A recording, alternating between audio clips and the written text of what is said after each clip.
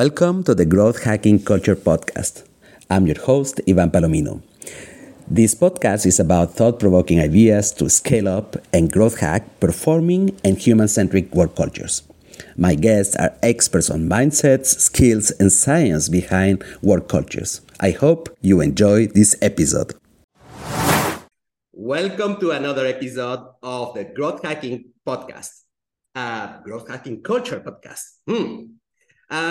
In a recent report from the MIT Sloan Management Review, they found out that 79% of the people who answered this report, this research, they saw improvements in efficiency and decision quality because of artificial intelligence. But what is interesting is that they also saw improvements in the morale and other cultural areas. The study found that companies using artificial intelligence reported improvements across 4 key cultural elements: collaboration, collective learning, clarity of roles, and team morale, which is quite interesting. And that's one of the reasons I have invited today Aneace Haddad. One, because he knows about technology. He was a former tech CEO. That's very good. He knows a little bit more about, how do you say, the models, the strategic way of moving forward culture in organizations. He is a McKinsey certified transformational leadership facilitator, and he's also a professional certified coach. Most interesting point is that he's the writer of a book called The Eagle That Drank Hummingbird Nectar. And I was mentioning to Aneace before that it is a book that is quite compelling because it's quite relatable for leaders, especially, who start listening to this little voice behind their heads saying, you have to change. This is not the life that you wanted to have. So the book itself is a powerful and thought-provoking book that draws on the Aneace specific extensive background in technology, leadership, mentoring, and coaching to offer people a unique perspective on personal and professional growth. And I guess my assumption, my hypothesis is that it follows a story of a CEO that was quite inspired, I guess, by his personal life, where this CEO learns this meaning of the purpose of true leadership. And it's not about having all the answers, but about knowing how to move around towards this unknown, this volatility, ask the right questions, and how to engage with others to foster a culture of continuous learning and innovation. I found it quite compelling. Aneace, thank you very much for being with us today. And I wanted to discuss about your specific book, because that's what is interesting, is that you define like a 5-part self-transformation journey. So, and I wanted to ask you first a little bit more about these 5 steps and how can artificial intelligence have a role in the development of this next generation of mindful leaders. What's your take on that, Aneace? Hi, Ivan. That's a huge, big question. I love how you opened, and I love your energy. So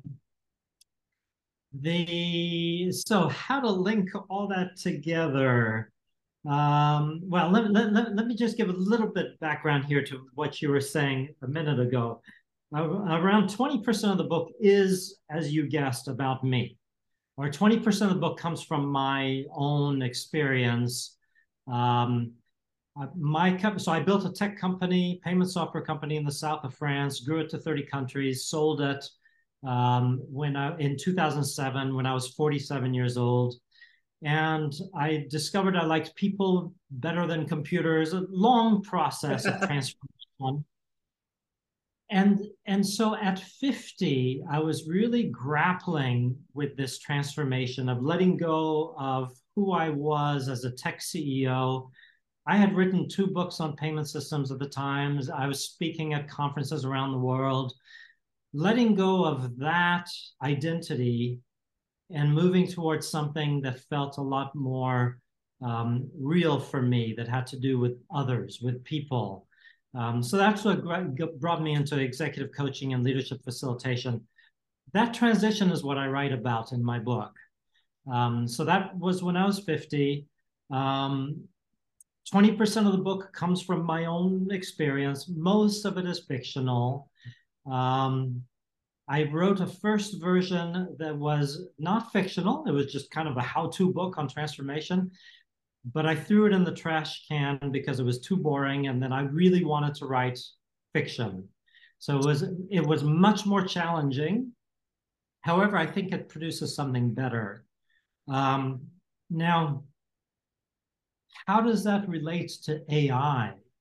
What I see is that transformation I was going through back then is something that I see very frequently with senior executives.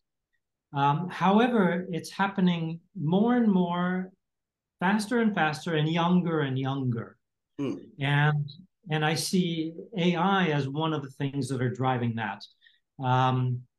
We had COVID driving it. We had then Ukraine driving it. AI coming in with ChatGPT.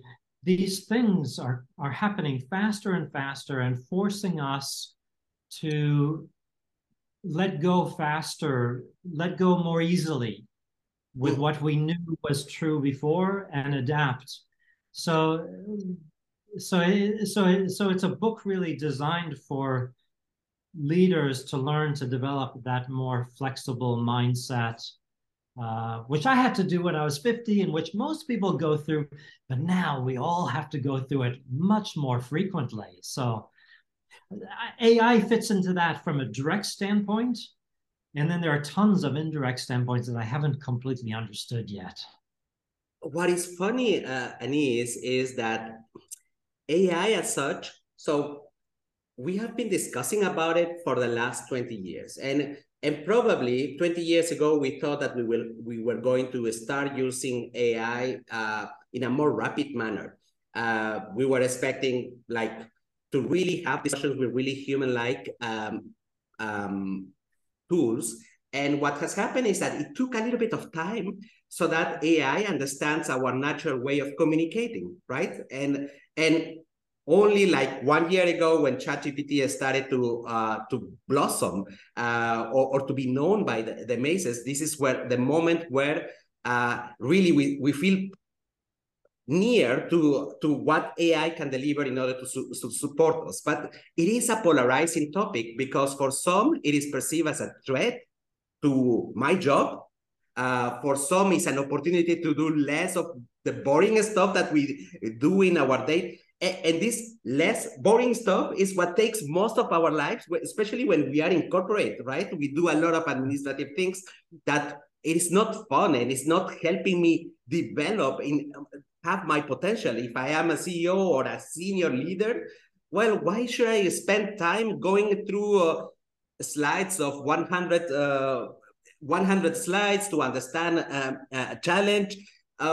So how can we help these leaders do the jump of acceptance that this is happening? Also related to what you mentioned before, this part where you say it is so difficult to let go of our own identity. So how can we embrace the change, say AI is here, and how can we help these leaders to do the move to embark on how can I use it? Because at the end is you don't need to be technical, but you need to have like process oriented in order to ask the right questions. You cannot say to AI, hey, give me some tips on how to manage motivation of my team. It needs to be a little bit more contextual. How can we help people to move out from this area? I don't like it because it's going to replace me to it can help me to do better my job and accelerate my transformation to wherever I want to go. Yeah. Something I've seen, I've had conversations with client in offices when I'm working with a client on a project, developing a retreat, a workshop for their leaders, and I'll be talking to 2 or 3 people as we're developing this, and I'm surprised at how many people are using ChatGPT without saying that they're using it. Because So I've used it, for example, to do a run sheet for a 2-day workshop. You put in a few words, boom, you get a run sheet that comes out, and then you just tweak it a little bit. And then in half an hour, you've done something that usually would take several hours to do. And I mentioned that to someone. We designed a run sheet instantly for a new idea for an exercise. And I did it with ChatGPT, and they said, the two people in the room both said that they also used it, but they hadn't told anybody. So I think people are exploring it. There's still a feeling of, if I use that, does that mean that I'm not working as much? Does that mean that I'm cheating? There's still some confusion on that. I think, so you said, how can I motivate people using ChatGPT? How can I motivate my people? I think you can absolutely do that. I've played with it in that way. So saying, here's a situation. I'm an executive. I have this problem. Give me some ideas. And boom, it brings up some ideas. Some of those ideas are more interesting than others. You can go down the rabbit hole and get a lot of information very quickly. So you can self-coach yourself in your leadership. And what I've noticed with ChatGPT specifically, I haven't played with a lot of other tools, is that it tends to be quite, it wants to help you. So it responds very cheerfully. And it tends to be centered. So it tends to tell you, yes, this is useful. This is also useful. And that also is useful. So it gives you ideas that you might not have thought about. So I think it's a powerful tool for leaders to self-reflect and have what typically they would pay a coach for, to self-reflect. So that means the coach has to work at a different level. It's not just those levels. Exactly. That's what, when you were mentioning that, I was asking myself, but is it self-coach or self-mentoring? Do you get the answers? And you are right. ChatGPT will not tell you the answers. He will give you options. But then there is your cognition, your experience that has to pick up the right approach. And it's good to have it on the flow of work, like on the moment when you need it. Because a coach, okay, I have my meeting in a couple of days, in a couple of weeks, and in the meanwhile, you will forget what you wanted, what was your purpose. But here, at least you have a starting point to take an action. And that's, I guess, what it's all about with for the use of artificial intelligence. And one point that I have to highlight, and you said quite right, is that the coach has to find a new role, right? Because the easy thing of investigating options in coaching, maybe you can get it through ChatGPT, but the difficult part of motivating someone to make it happen, to have the feedback about the results, that still is a very human area.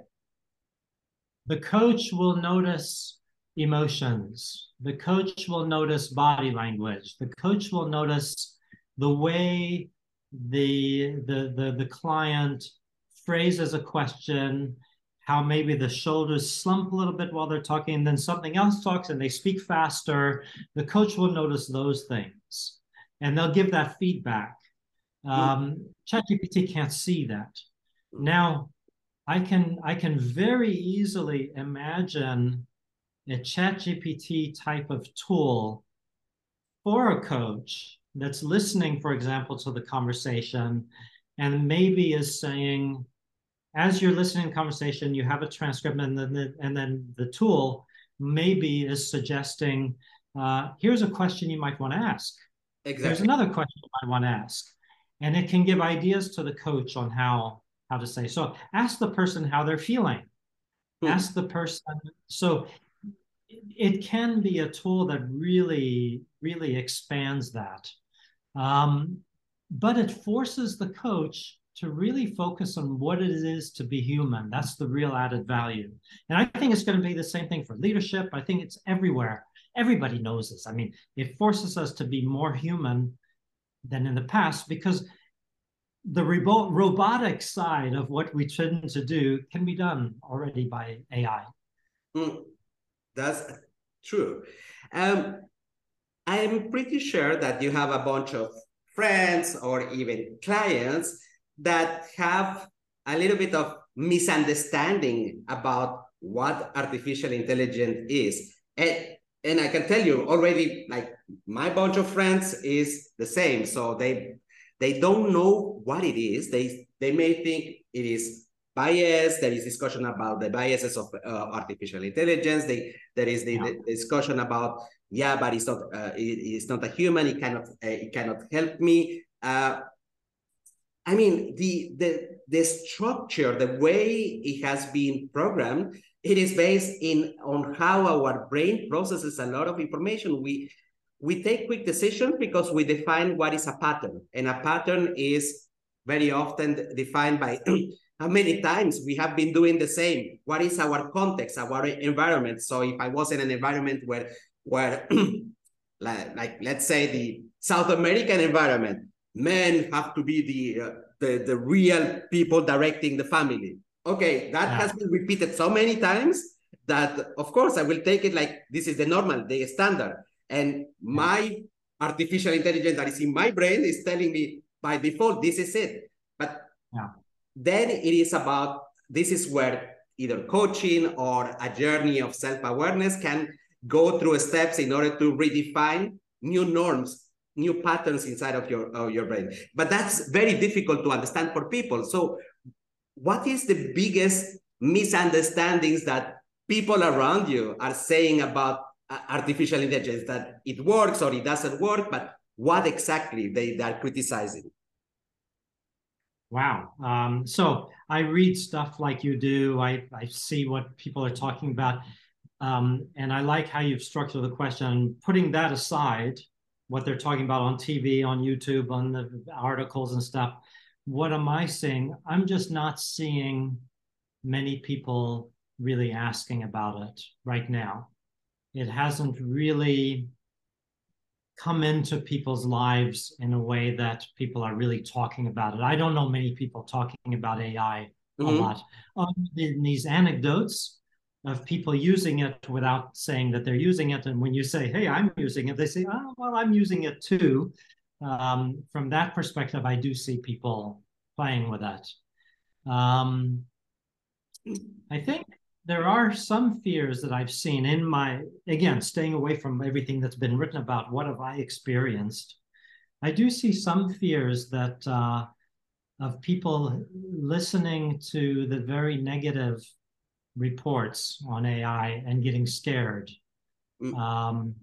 I do think there's some scary stuff potentially with it. We know that it can be abused. We know that social media has been abused. So we know that people are going to try to abuse it in the same. All of that is there.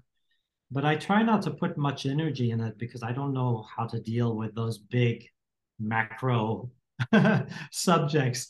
I look at it from my little keyhole, and I see it. I like how you described that the patterns. So artificial intelligence is just replicating our patterns. So I like to see it as AI can help push me personally to expand my view of what is it to be human and understand what is it that is just pattern stuff that can be replicated by machines, and what is it that is really, really human. And I love that it pushes me to explore that. And when I'm playing with AI, I'm curious because I'm exploring the mass patterns of humankind. And when I see that, I think, okay, well, it exists already. What is it that's human beyond that? I think for me, that's personally a very interesting question for my own growth and development. So I stay away from macro questions because that's very depressing and I don't know how to deal with it. Aneace, I wanted to get back to this path of self-development that you explore inside of your book, and your book has these 5 parts where that is a little bit about how to transform our lives, professional or personal, how to deal with change. And what I like is that is a structure that is based on not only kind of human psychology, but also based on the typical path and cycles that senior leaders have got. And there is a little bit more of entering into the areas of self-development, but with science behind that, because I didn't feel the fluff, that like something that it could be like a little bit like Chopra talking about quantum physics and the way we learn, that a little bit for engineers, it's a little bit like, what the hell is happening here? So, and you talk about this path, you talk about this level of how do you enter into asking the right questions around the comfort of the status quo. You talk about that what prevents us, these limiting beliefs that we have in, no, I'm not capable, this is not for me, no, I have a family, I cannot do that move. All this crazy stuff. How do we define ourselves? This illusion that we have, that you mentioned, like for instance, that the fact that I'm being defined by the role that I had in a company. How do we get rid of this and we say, who am I exactly? So it is like a path towards self-awareness. How do you go and say, the hell with it? I can lose the control. It's not about knowing exactly what is going to happen next, which is quite difficult because our brain likes to forecast the future.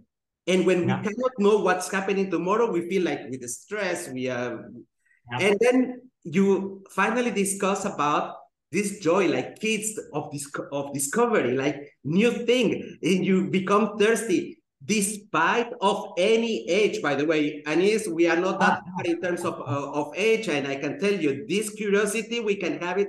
I think that I have rediscovered it with age.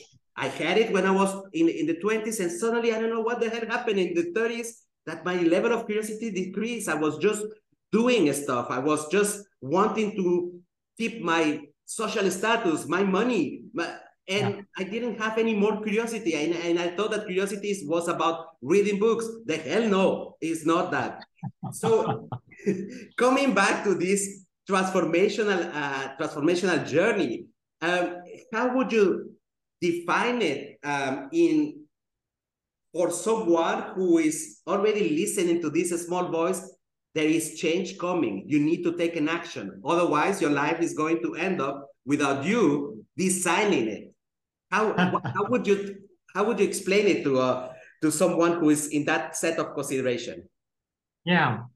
So that's exactly, so your comments are exactly why when I write it as a how-to book, it's very boring, because it's just telling stuff, and executives, senior executives, people like me build companies and stuff and running companies, that you don't really want a how-to book on how to change yourself and become a better person and personal transformation, all that.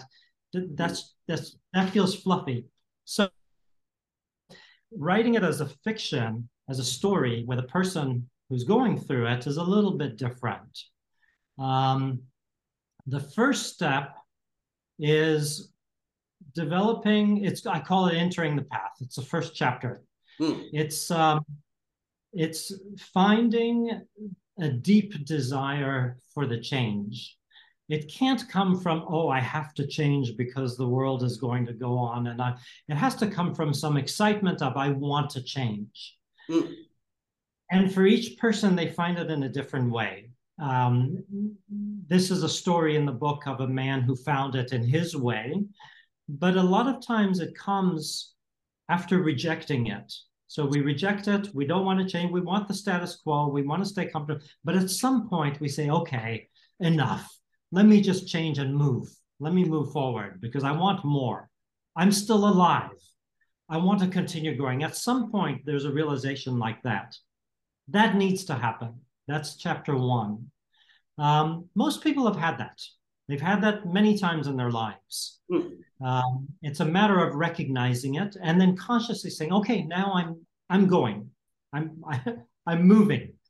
The second chapter is it's learning to look at all the patterns that we've developed, the negative beliefs and all that, but looking at it with tenderness and with awe, with tremendous respect, that our brains are so complex. 99.9% of the patterns we have are very effective. But there are sometimes tiny percent of patterns that are not so effective. And they develop because they were effective in the past, but they're no longer effective. And when I'm changing, some of those patterns that used to be very effective are no longer. Now I need to recognize them, recognize the power that they have, honor them, respect them, and you're not going to destroy old patterns. You can create new patterns. So that's what that part of the book is, starting to recognize.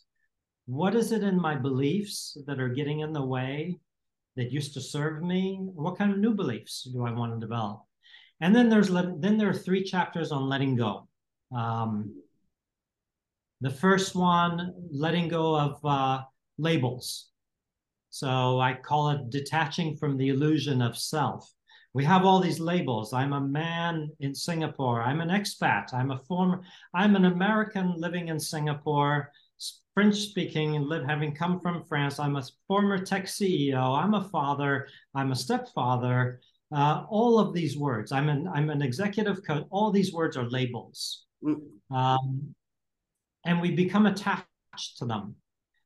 And when we hold the labels too hard, then we become fixed and we can break. So it's the sense of rigidity. So that chapter is about loosening our grip so that the labels are there, but we're not holding them tight. So that when those labels move, when change happens, we don't break. New labels can come in more easily. So the idea is visually, I like visually, I'm holding something, I loosen my grip. 3 areas. One area is the label. The next one is on control. If I'm holding for control like this, which all executives grow and they get to where they are because they're holding control. They have the answers. They have solutions. And then they come to a certain point when the only way to go further is to say, I don't have the answers anymore. I don't have the solution. I hire people that have solutions. And then when change happens, they have to say, okay, even the people I hired don't have the solutions for where we're at. And if I'm still holding like this, I'll break. So if I can have a loose control, still have control. I still need KPIs. I still need budgets. I still need to achieve my objectives. I still need to empower my people to achieve their objectives. But I need to have some looseness there so that things can move, new things can come in. It just changes easier. And the third one is one you described I like the most. It's being a lifelong beginner, I call it letting go of my authority and expertise, which was my hardest after I sold my company. Letting go of the authority and expertise, being a tech CEO, founder, an expert in my industry. There's a lot of juicy value in that. And when you let go of it at first you grieve. There's grief. There's a part of you that's dying that was very valuable. And then you think, how can I be valuable again if I don't have that? I shouldn't let go of that. That's my only value. And you start learning that maybe I have value beyond that. When I first began coaching, a lot of people wanted advice. What would you do with a board? You had a board of directors. What would you do when you're raising capital with investors? And it was powerful to give advice because there's value. And then when I started discovering that maybe my value is not in my knowledge, it's not in my experience, not in my expertise, where else could my value be? For me, it was listening. Being someone who people felt could hear them and could understand them without judging them. We each need to, and that's the final chapter there, how do we find our value that is not in the doing? So yeah, and it's not just about work. It's also personal life. There are a lot of people that feel like uh, if I'm not producing for the family, you mentioned men in South America, and it's not only South America, it's all over the world. If I'm not producing for the family, I'm not bringing in money, I'm not working, What am I? then I have no more value. Yeah. Will I still be loved? Will I be appreciated? It's very hard to find something beyond that and find that I can have that. I can still do these things, but I'm valued for something else. So it's quite a rich area of discovery. Aneace, I I related quite a lot to my personal story, and I want to use this opportunity so that we can have a discussion about something that is almost like a coaching discussion that I want to have, where when I look at my personal story, the moment breaking from my corporate life to do something that I found more meaningful, the thought started 10 years before that of the moment when I did it. 10 Yeah. years, can you imagine? Because we have this natural resistance with a lot of bullshit that we put in our head in order to do the move. Oh, I'm not ready because I don't have capital to do something that I want to do. I need a lot of expertise. I will need the right, I don't know, co-founder to do it. Yeah. The story about the family and the relationship that we have with financial, with the financial. So we like being protected in our present, which is status quo. I don't move because there is so much risk. And I have the impression that this it is in the head of a lot of people. All my friends, I don't do coaching. I have discussions with people. I like knowing a little bit. A lot of the people have got a moment where they ask themselves the right question to change, that they are not living the life that they wanted, but Yeah. then they started filling up with all the bullshit that I had for 10 years. And to be sincere, at the end in my personal life, the decision of moving from the status quo of my comfortable corporate life to entrepreneur, I didn't take it. It was my brain who took it. And when I'm saying that the effects of not living the life that you want, it generates burnout. And that's what happened to me. And it can happen to many. You also Yeah. mentioned the fact that today, the younger generation are even more sensitive to that effect. So in my generation, if we were going into status and money, and that's why the reason why we were working for someone. Today, other things have become important for Generation Z, so they break in a quicker manner, because if they are not living this full priority that they have in their life, then I have seen young generations breaking after 3 or 6 months in the corporate life because it is not what they were expecting. How can we support at scale people who have the same pattern? They're like saying, okay, I'm thinking about it, but I have so many limiting, we can call it limiting beliefs in the coaching world, but okay, so much bullshit that we put that becomes our reality. And I think this is the most, the biggest friction that we have to change, what our brain is telling us. How can we do it? How is there a trick, a magic trick to change?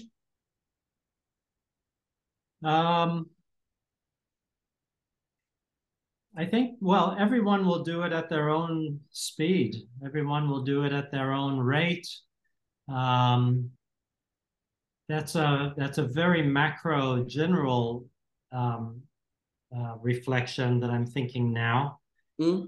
In terms of individuals and teams, when I'm working with individuals and teams, and where they're looking at, for example, I need to be a more empowering leader. Delegate results and authority rather than delegating tasks. That kind of question, quite often, that need to change starts to come through feedback They hear it from people around them. They hear it from employees who are not happy. They do 360 assessments and they see it. And then when we're speaking, then we start to explore how important it is for them to shift. When it's important enough, it all happens. When it's not important enough, it'll stay as an idea until it becomes important. So I would guess for you during the 10 years, if I would have asked you at the beginning, on a scale of 1 to 10, how important is this transformation for you? What do you think you would have said at the beginning?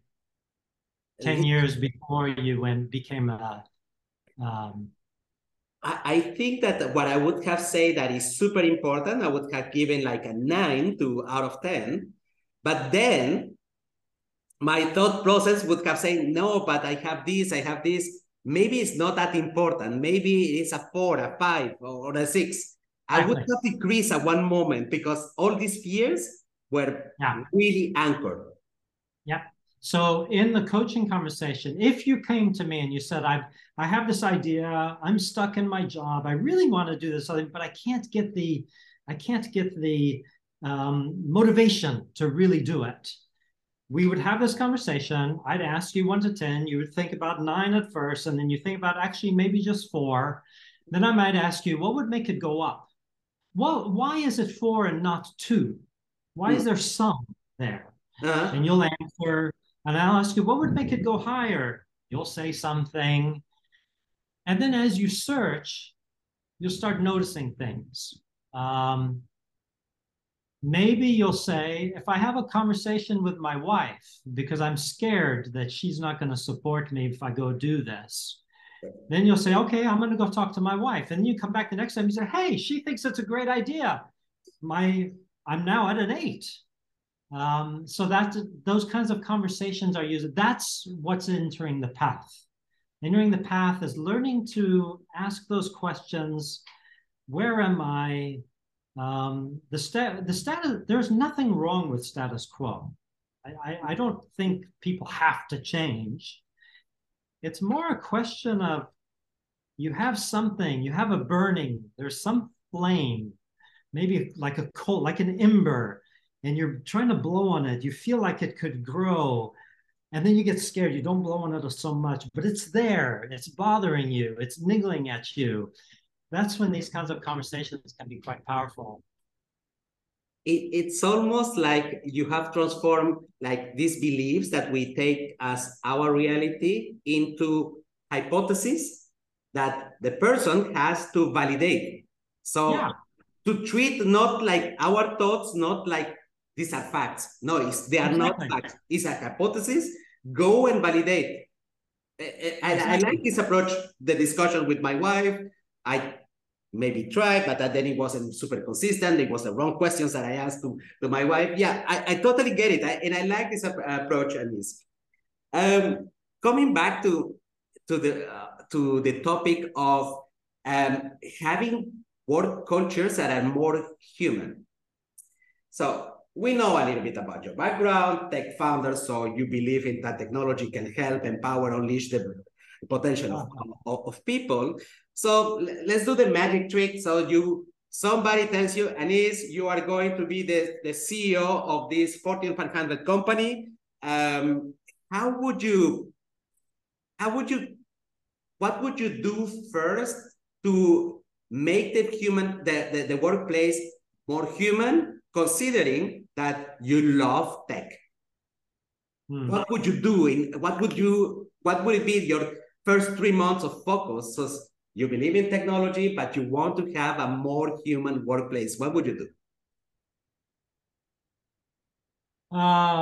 There are many things to do there, depending on the company. One of the fundamental things that I'm seeing is, especially as work fragments and we can be independent, we can do, there's the gig economy, there's stuff going on.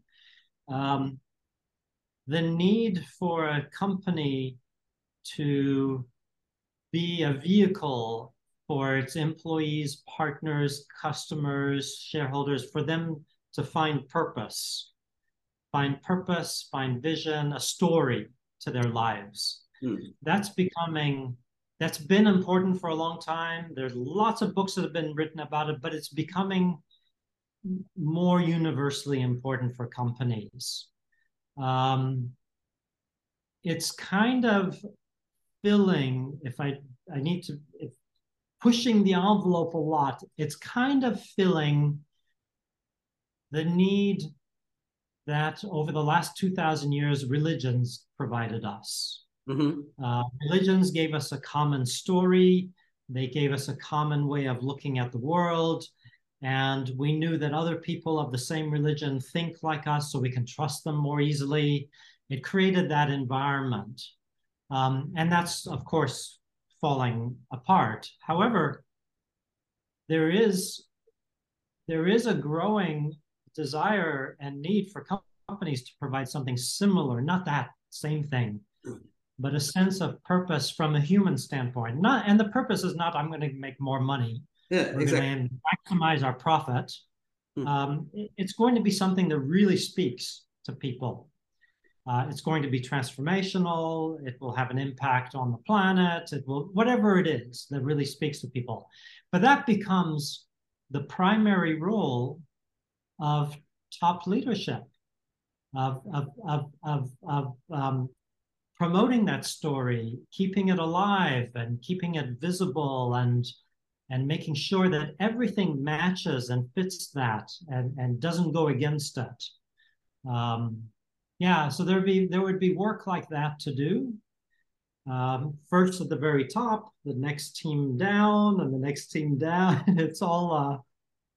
It has to start from the top, right? It cannot be a bottom-up story. Yeah, exactly. So actually, it starts with whoever I'm speaking with. It starts from whoever you are. If you're looking from a macro perspective and I'm writing a scholarly book, I would say it has to start from the CEO. Practically speaking, it can start from anywhere, because we have lots of examples in the world of somebody in some corner of a company doing something that has tremendous impact, and then it spreads.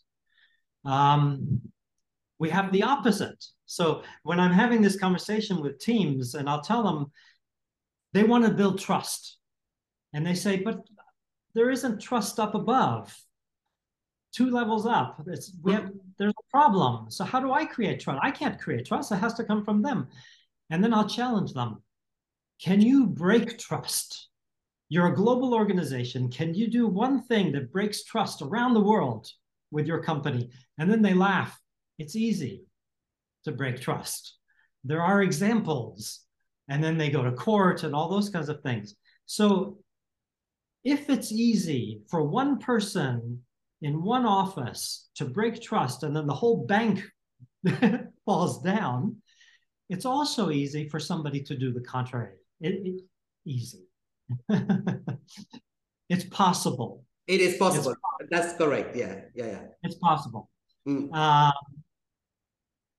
That's if I'm speaking to somebody at that level. If I'm speaking to the CEO, I'm telling the CEO, yes, it starts with you. Obviously, it starts with you. If I'm talking to someone who reports to the CEO, I said, yes, it starts with you. It's your responsibility to work with your CEO and get it.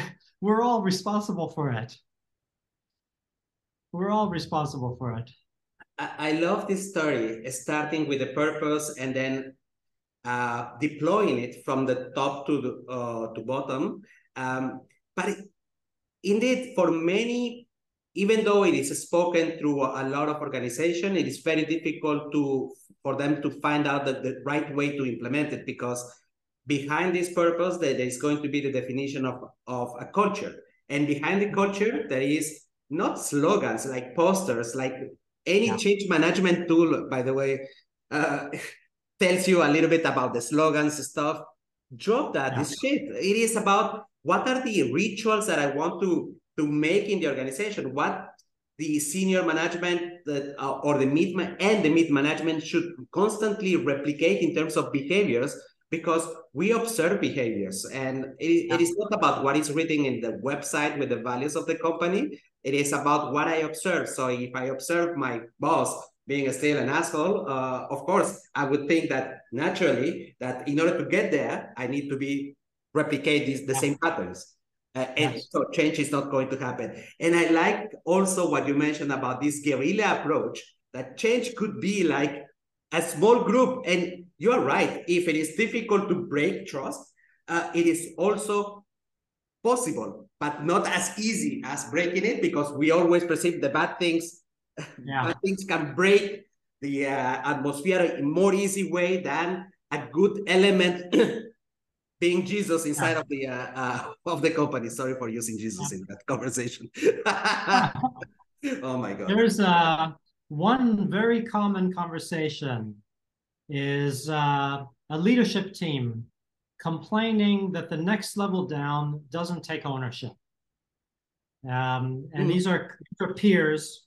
It's a very common complaint. Yeah, the next level down, they're taking ownership.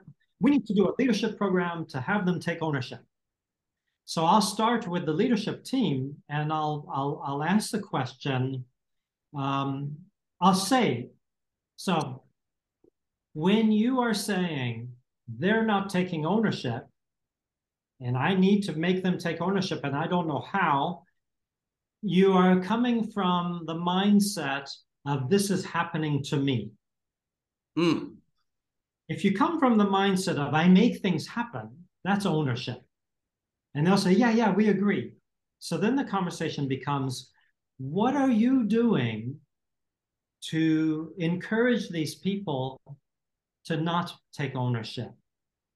What are the subtle things you're doing? And usually you can find subtle things. For example, one leader was loved by his people, but he had the habit of coming to them and saying, beginning of quarter, saying, look, I fought for you guys. I fought for us. You know, I'm on your team. I fought for us, but they really want these objectives. I couldn't get them to bring him down. I couldn't get the CEO to lower the objectives. I fought for us.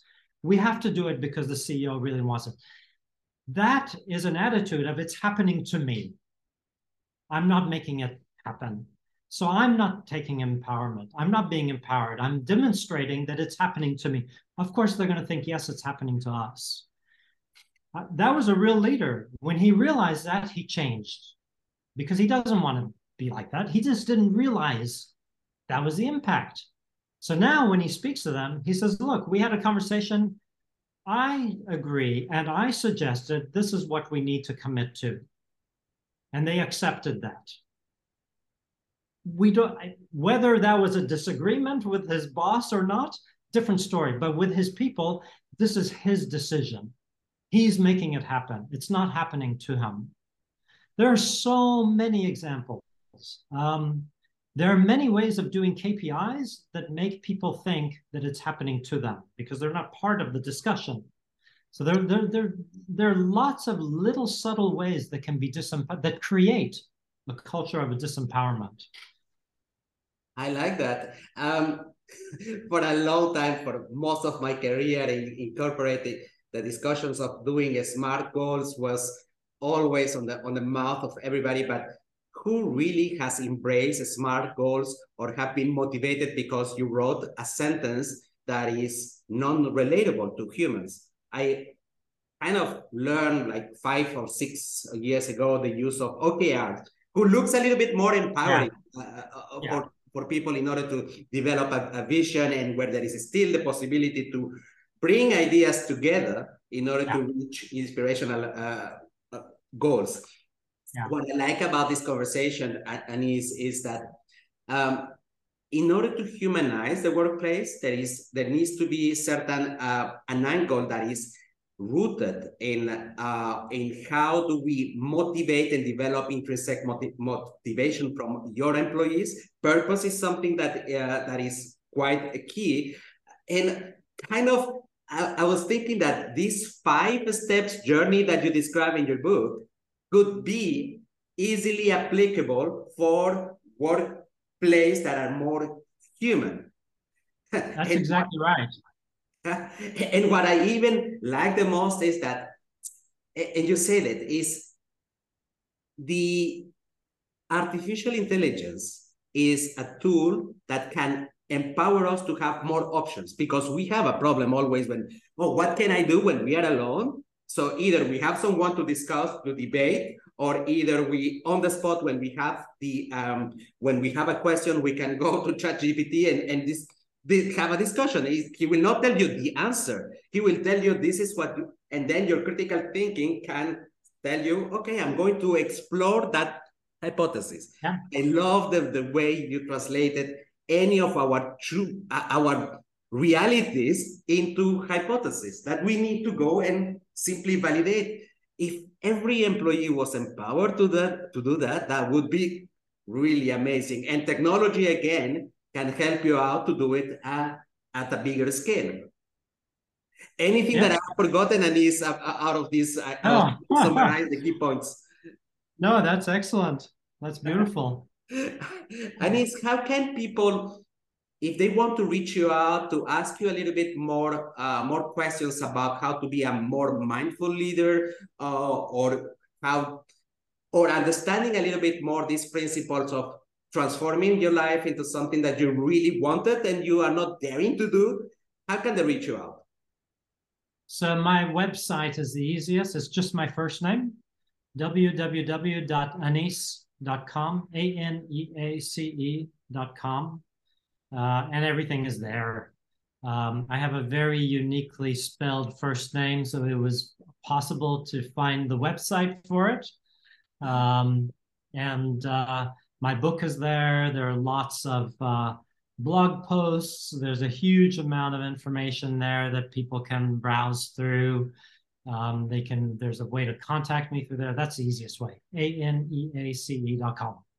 Okay, so we have the link for the book and we have your website. I have to mention, in the type of book that you have written, it is quite powerful in the right moment. I still remember that, of course, the monk that sold his Ferrari, which also uses like an analogy of a personal journey in order to help people go into that transition. I got it just in the moment. I read it just in the moment where I was breaking up from my corporate life. And the meaning that it had at that moment, it was quite relevant, because you said it, that when you tell a story like a how-to, especially if you are a senior leader, you will not, why should I trust Aneace? Why is he better than me? But if it is a story that happened to someone and that you feel relatable as in a third person, that makes it so powerful, Aneace. I really love the way you have written your book. Oh, thank you. Thank you. Thank you. Aneace, it was lovely to spend time with you. It was lovely to speak French just before the recording. Yes, that was wonderful. Thank Wonderful you, meeting Aneace. you, Ivan. Thank you. It was a Thank pleasure. you. We talk very soon. Thank you. Yeah, take care.